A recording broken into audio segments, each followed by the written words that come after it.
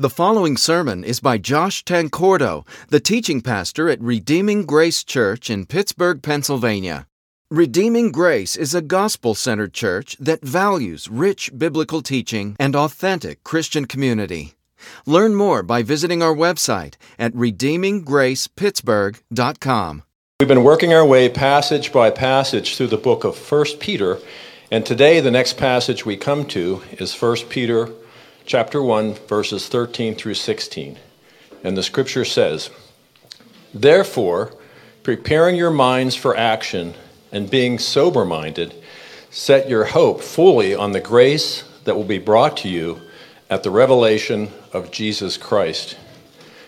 As obedient children, do not be conformed to the passions of your former ignorance, but as he who called you is holy, you also be holy in all your conduct, since it is written, 'You shall be holy, for I am holy.'" May God bless the reading of his word.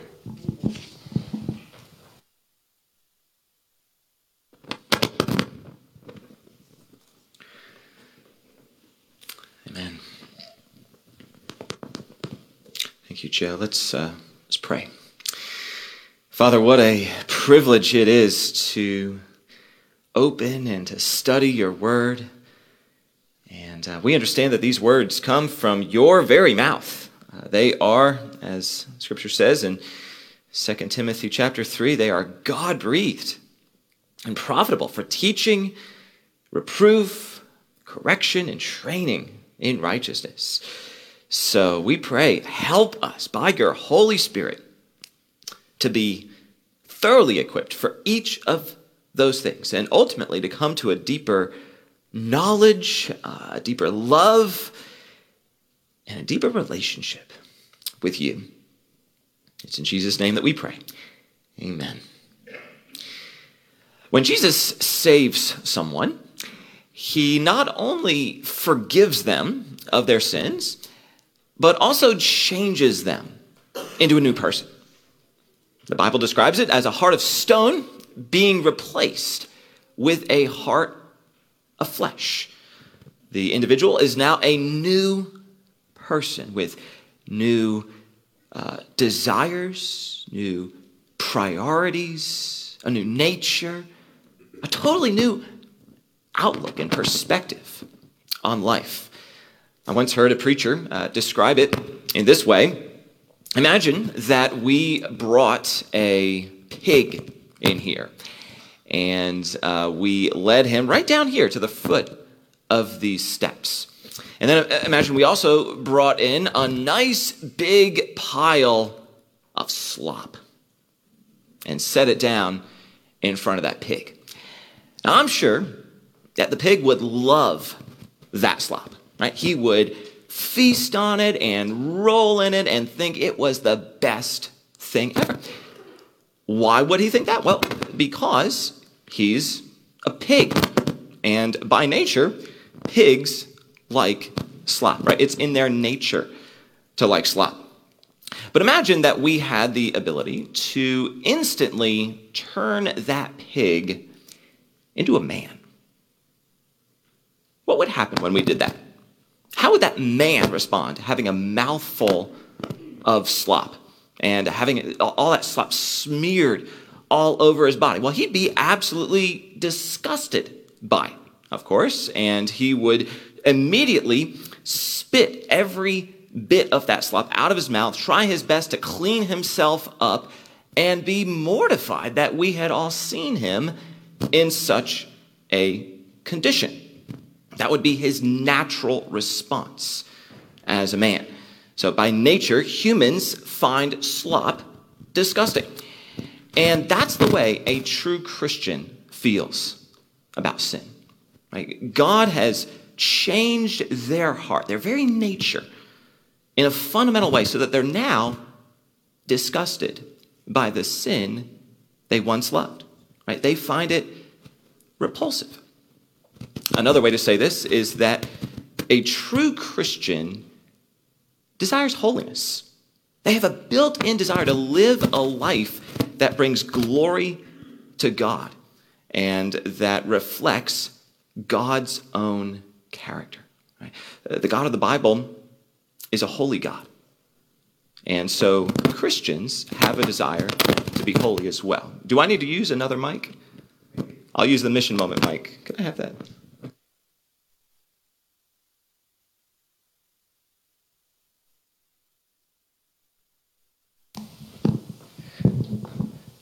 However, even though we have a desire to be holy, there are challenges that we face. So first of all, the world in which we live is obviously not one that's very concerned at all about holiness. In fact, it often actively opposes holiness.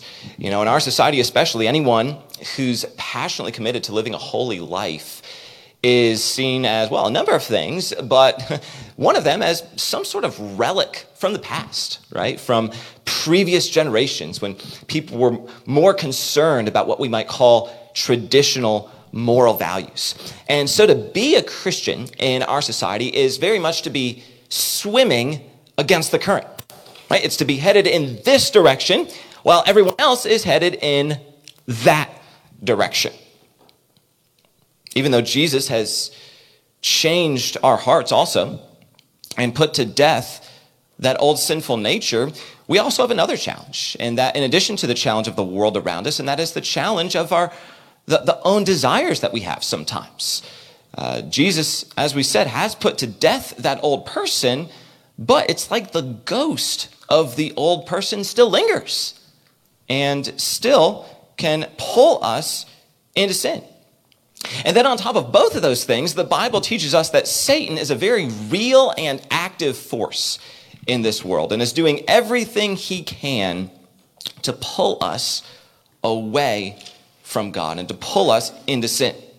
And so even though those of us who are Christians are new people with a new nature, we still need encouragement to live a life that reflects God's character, a life of holiness. And that's exactly what our main passage of Scripture today, 1 Peter 1, 13 through 16, encourages us to do. The passage begins in verse 13 with the word therefore. And as one of my seminary professors like to say, whenever you see the word therefore in the Bible, some of you know this, you always have to ask what it's there for. That's right. So what's the context? Because the word therefore points back to what's just been said and either draws a conclusion about it or presents an application. So if you look at the previous verses, you see that Peter's just written at length about the living hope that we have as Christians of an inheritance that's imperishable, undefiled, and unfading. He's then talked about the joy his readers have as they eagerly anticipate receiving that inheritance when Jesus returns. We then read in verse 13, our main passage, therefore, right, because of everything that's just been written, preparing your minds for action and being sober-minded, set your hope fully on the grace that will be brought to you at the revelation of Jesus Christ. And so the main application Peter gives us here is to set our hope fully on this grace that will be brought to us when Jesus returns. However, before we get to that, let's not skip over what Peter says about preparing our minds for action and being sober-minded. In the original Greek language, the phrase prepare your minds literally means gird up the loins of your mind. Back in ancient times, people would wear robes that, we'll just say, weren't very conducive to strenuous physical activity. And so if they wanted to do something like run or fight in a battle, they would have to tie up, first of all, gather up the loose ends of their robe and then tie them up tightly around their bodies so that they would be able to move around freely and easily and be ready for action. So that's what it literally meant to gird up your loins. And in this verse, Peter's telling us to do that very same thing with our minds. He says to gird up the loins and the loose ends of your mind. Rein in those wandering thoughts and conform our thoughts to the truths revealed in the Bible. The implicit principle we find here is that right thinking is prerequisite for right living. Right thinking is prerequisite for right living. If you want to get your life in order, got to begin by getting your mind in order. So you might want to ask yourself this morning,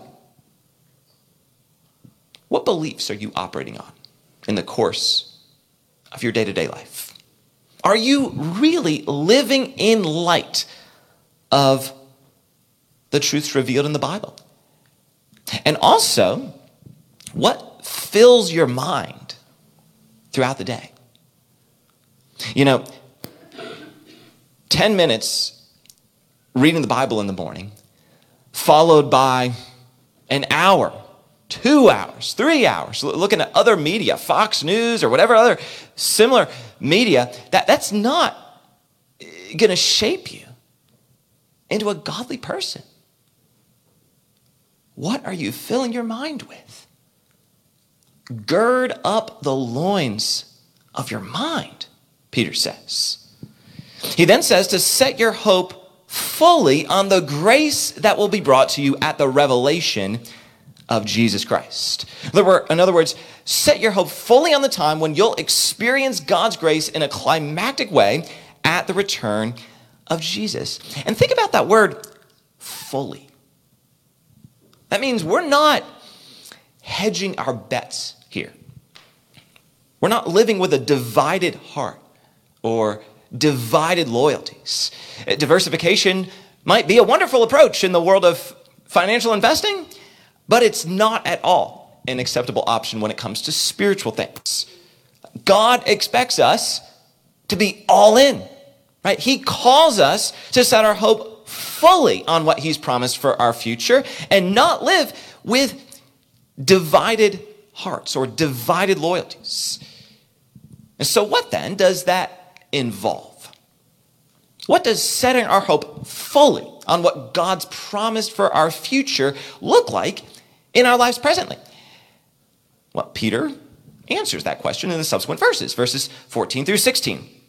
He writes, as obedient children, do not be conformed to the passions of your former ignorance, but as he who called you is holy, you also be holy in all your conduct. Since it is written, you shall be holy, for I am holy. And that brings us to the main idea of this passage, which is that hope for the future inspires holiness in the present. Hope for the future inspires holiness in the present. To put it another way, the confident expectation we have of our heavenly inheritance in the future should lead us to live heavenly lives in the here and now. And looking at the beginning of verse 14, we see that we should do this as obedient children. Our mentality in pursuing holiness should be one of assurance that we're already one of God's children. We're not pursuing holiness in an effort to become God's children, but rather because we've already been adopted as his children through Jesus. Like, even though our sins once alienated us from God and made us deserving of God's eternal judgment, Jesus came to our rescue. Right? He came to this earth as a real human being, lived a perfectly sinless life, and then died on the cross to make atonement for our sins. Right? That means Jesus endured the penalty that our sins deserved so that we wouldn't have to. Then 3 days later, Jesus resurrected from the dead so that those who put their trust in him are, among other things, adopted into God's family as his own children, dearly loved and fully accepted by virtue of what Jesus has accomplished. And so as we seek to live holy lives, we're not doing this to earn God's love or acceptance or to obtain a place in his family. We're doing it with the understanding that we're already dearly loved children of God. And that makes us genuinely desire to please our Heavenly Father and live lives that bring him glory. Peter then says that as obedient children, we need to avoid being what he calls conformed to the passions of our former ignorance. In other words, don't let the sinful desires that still exist within your heart and that belong to your former mentality as a non-Christian pull you away from Jesus. Like, don't let the ghost of your old self and your old nature have any influence in your life. Don't let yourself be conformed to it, as Peter says, or be pressed into its mold. Instead, Peter tells us in verses 15 and 16, but as he who called you is holy, you also be holy in all your conduct. Since it is written, you shall be holy, for I am holy. So we pursue holiness because we understand that we serve a holy God. Now, to say that God is holy can mean a couple of things. In one sense, God's holiness means that he's utterly unique. There's no one like him in the entire universe. He alone is the creator, while everything else is the created. God alone also rules the world and sustains the world and causes everything in the world to work together to accomplish his own perfect purposes. He's the only one who does that.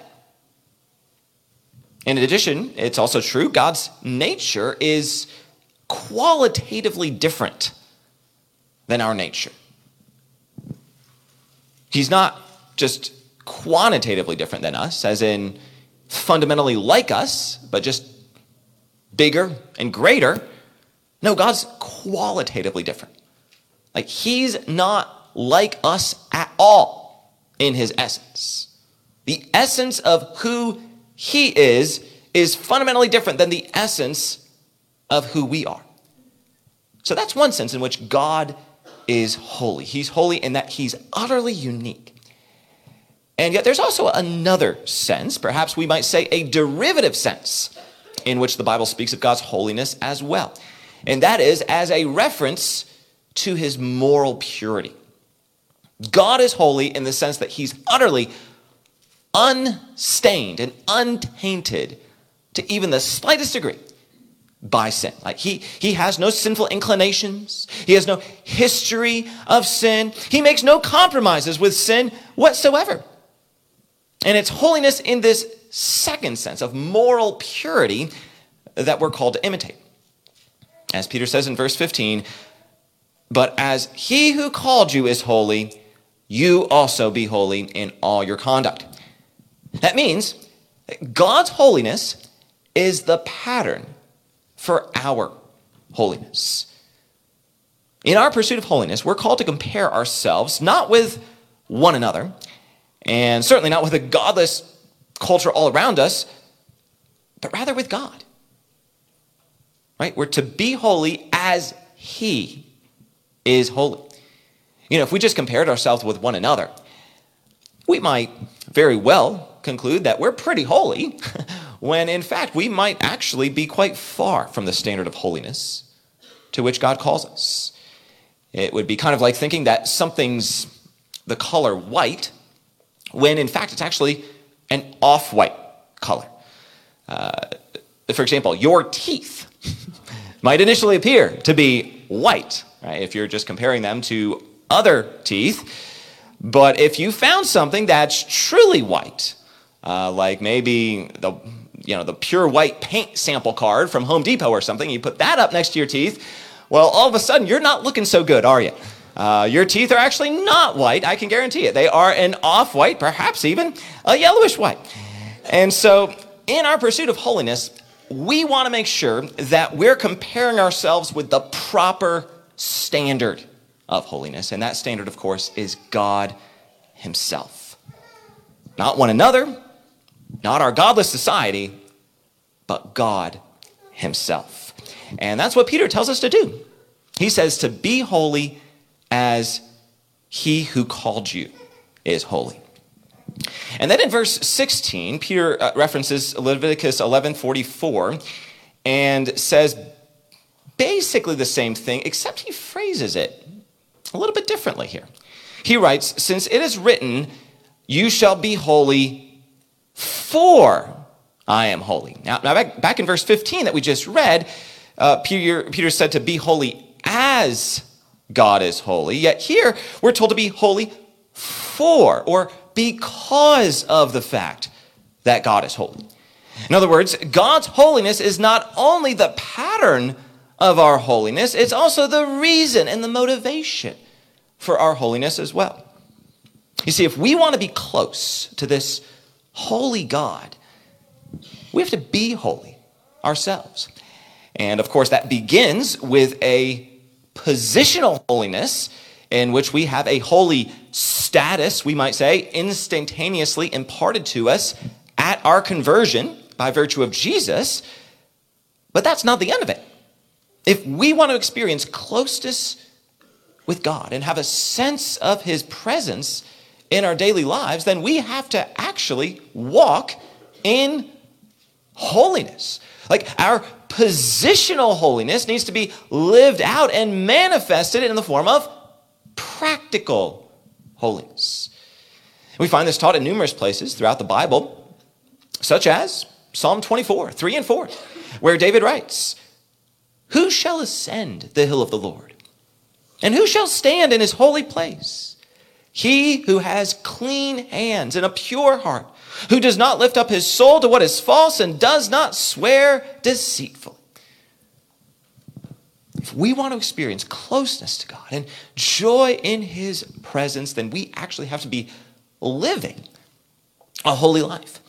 And that, I believe, is Peter's point back in verse 16.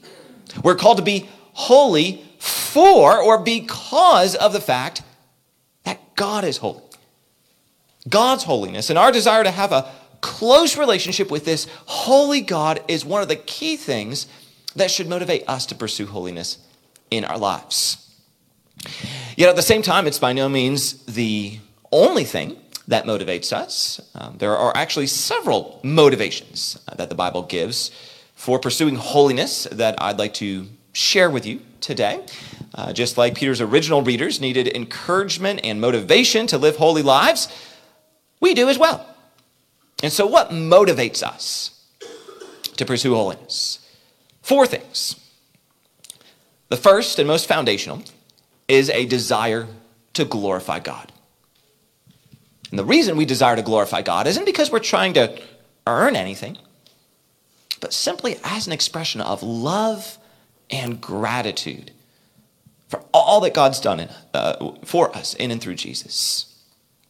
When we think about God saving us from our sins and showing us such marvelous mercy, we just naturally desire as Christians to live lives that bring him glory. Bringing God glory becomes the grand ambition of our lives. Then the second motivation to pursue holiness is what we've already discussed, a desire to be close to God. For the true Christian, there's simply no greater joy in life than the joy found in God. As John Piper writes, in the end, the heart longs not for any of God's good gifts, but for God himself. To see him and know him and be in his presence is the soul's final feast. Beyond this, there is no quest. For us, God's not merely a means to an end, like some kind of cosmic vending machine, but rather, he's the end itself. Our ultimate joy, our highest goal. I love the way David says it in Psalm 27:4. He writes, one thing have I asked of the Lord. Right? One thing. That will I seek after, that I may dwell in the house of the Lord all the days of my life, to gaze upon the beauty of the Lord and to inquire in his temple. And as we've already said, if we want to experience that, we have to be holy. Moving forward, a third motivation for pursuing holiness is a desire to avoid the destructive effects of sin. Sin is like a cancer that can't be contained or controlled and therefore has to be killed. As John Owen so famously said, be killing sin, or, many of you know it, it will be killing you. The Bible also uses the metaphor of slavery to describe the impact sin has on our lives. Jesus states in John 8:34 that everyone who practices sin is a slave to sin. And of course, when we're saved, Jesus frees us from our sin. But for some reason, in what can only be described as insanity, we sometimes are tempted to try and put the shackles back on. Apparently having forgotten just how ruthless and domineering sin is. Because even though we tell ourselves that we can make sin serve us, that's never the way it actually works out. Instead, it always ends up being not sin serving us, but us serving sin. Sin is always the master, and we're always its slave. As the church father Augustine said, he that becomes protector of sin shall surely become its prisoner. Then finally, a fourth motivation for pursuing holiness is a desire to be useful for God's kingdom. If you're a Christian, I would hope that you desire to be used by God in a wonderful way. I would hope that you want to make an impact on the world around you with the gospel message of Jesus.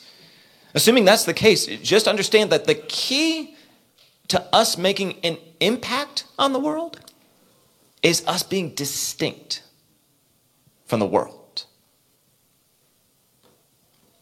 If we don't live lives that are consistent with the way Jesus instructs us to live, we probably won't even have most people's respect, much less be able to share the gospel with them in any compelling way.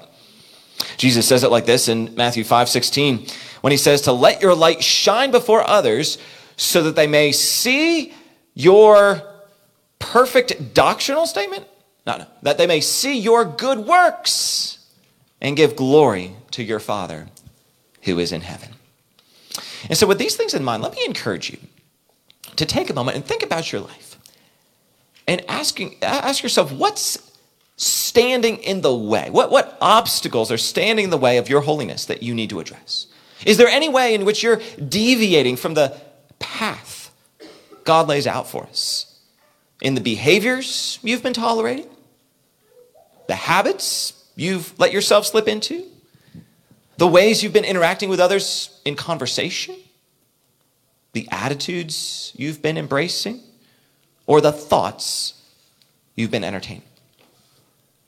Like, what sins have you been tolerating that you need to put to death even this very day? And maybe there are indeed some sins that the Holy Spirit is bringing to your attention even now, and that you're very aware of. They're very apparent to you. Or maybe this would be something good for you to go home and pray about and ask the Holy Spirit to reveal anything in your life that he desires to reveal that you may not be very aware of now. Because the reality for all of us is that we're often much more aware of the sins and shortcomings of people around us than we are about our own sins and shortcomings, aren't we? I know I've noticed that about myself. And then in addition, it's just a fact that we live in a relatively godless society that embraces and even celebrates a wide variety of things that are directly contrary to God's will. And we'd be foolish to think that godless mindset all around us hasn't affected us in ways that we're not even aware of. Kind of like a fish doesn't know that it's wet because it's swimming in an ocean of water. We, many times, don't recognize many of our sins because we're simply immersed in them. They're all around us. They're pervasive in our society. And so we need the Spirit of God to use the Word of God to expose those sins and to lead us back to God in those areas and empower us to pursue a life of holiness. Also, anytime we talk about pursuing holiness, I think that one issue that comes to people's minds is the danger of legalism. Now, some people who aren't Christians would view virtually any pursuit of holiness as inherently legalistic. I'm not talking about that. I hope it's clear to all of us now that the Bible does indeed call us to pursue holiness. However, there is such a thing as legalism, and it is a very real danger. So I'd like to spend a little bit of time addressing that. In reality, there are actually three different kinds of legalism. The first is trying to earn your salvation. And this is by far the most serious type of legalism, since those who have this mentality actually aren't Christians. They're under God's condemnation. The Bible is very clear that we are saved by grace alone, rather than by any human merit, and through faith alone, rather than through any human works. That's just basic Christian teaching. Romans 3:28 says quite clearly, "For we hold that one is justified by faith apart from works of the law." So the first kind of legalism is trying to earn your salvation and is directly contrary to the gospel. Then another kind of legalism isn't anywhere near as serious as the first, but is still significant. It involves creating rules that aren't found in the Bible. Usually, the way this works is that a well-meaning Christian develops convictions about certain behaviors that they believe are best to avoid, and then insists that all other Christians also need to avoid those behaviors as well. The only problem is that the Bible never actually says we need to avoid those behaviors. And so these Christians who do this are essentially elevating their own personal convictions and their own personal applications of Scripture to the status of being universal mandates for everybody. Just to give a few quick examples of this, there are Christians who would say that listening to secular music is always sinful, that alcohol consumption, even in moderation, is inherently sinful, that taking out a loan to purchase a car is sinful, that a mother or wife working outside the home is sinful, that sending your children to public school is sinful, that doing house chores on the Lord's Day is sinful, and on we could go. And it's important to note that some of these things may be good ideas and may be very wise things to do. But we have to be clear that these aren't binding rules that every Christian needs to obey. And the reason we know that is because none of these things is actually taught specifically in the Bible. And then a third kind of legalism involves focusing excessively on external obedience. Even if we understand that we're saved by grace alone and through faith alone, it's still possible to focus so much on external behaviors that God calls us to embrace that we forget the spirit in which God calls us to embrace them. For this reason, I've heard this kind of legalism referred to before as having a legalistic spirit rather than actually advocating a legalistic doctrine. I've also heard it described as focusing so much on God's law that we forget about his love and how it's his love that should motivate us to want to keep his law. Someone who embraces this kind of legalism can talk about the Christian life in such a way that every individual sentence they say is technically true, but when you put it all together, it ends up being seriously deficient.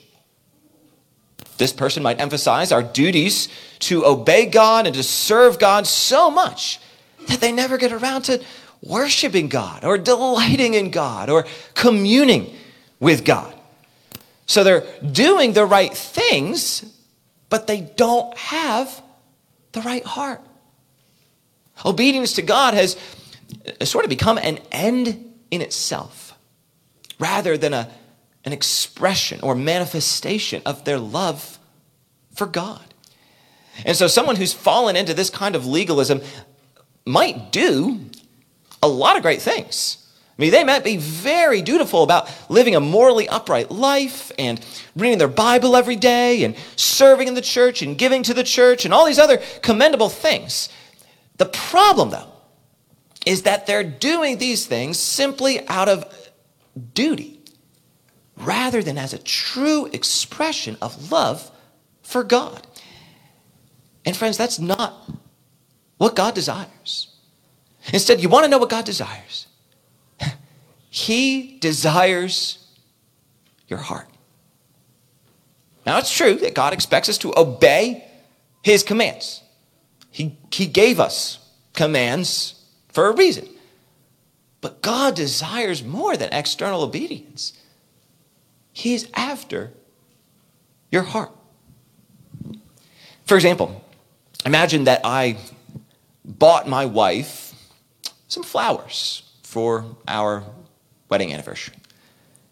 And yet when I gave her those flowers and she told me how beautiful they are and how much she appreciated them, imagine that I said, honey, don't worry about it. You know, in getting you these flowers, I'm really just doing my duty. You know, I heard a husband is supposed to do this, kind of an obligation really, so I'm doing my duty in getting you these flowers. How well do you think that response is going to go over with her? Probably not very well, right? Because she loves getting flowers for her anniversary, but only insofar as those flowers are a genuine expression of my love for her and delight in her. So what about you? Just to get right down to it, are you captivated by God? Like when you think about who God's shown himself to be in the pages of the Bible and the many facets of his character that are just beyond our comprehension, does your heart just about leap out of your chest in joyful adoration of this glorious God? That's what should be driving our pursuit of holiness. We should be pursuing holiness because we love God and we delight in God. And if you notice in our main passage, Peter ties our pursuit of holiness to who God is. So what God has joined together here through Peter, let's make sure that we don't separate.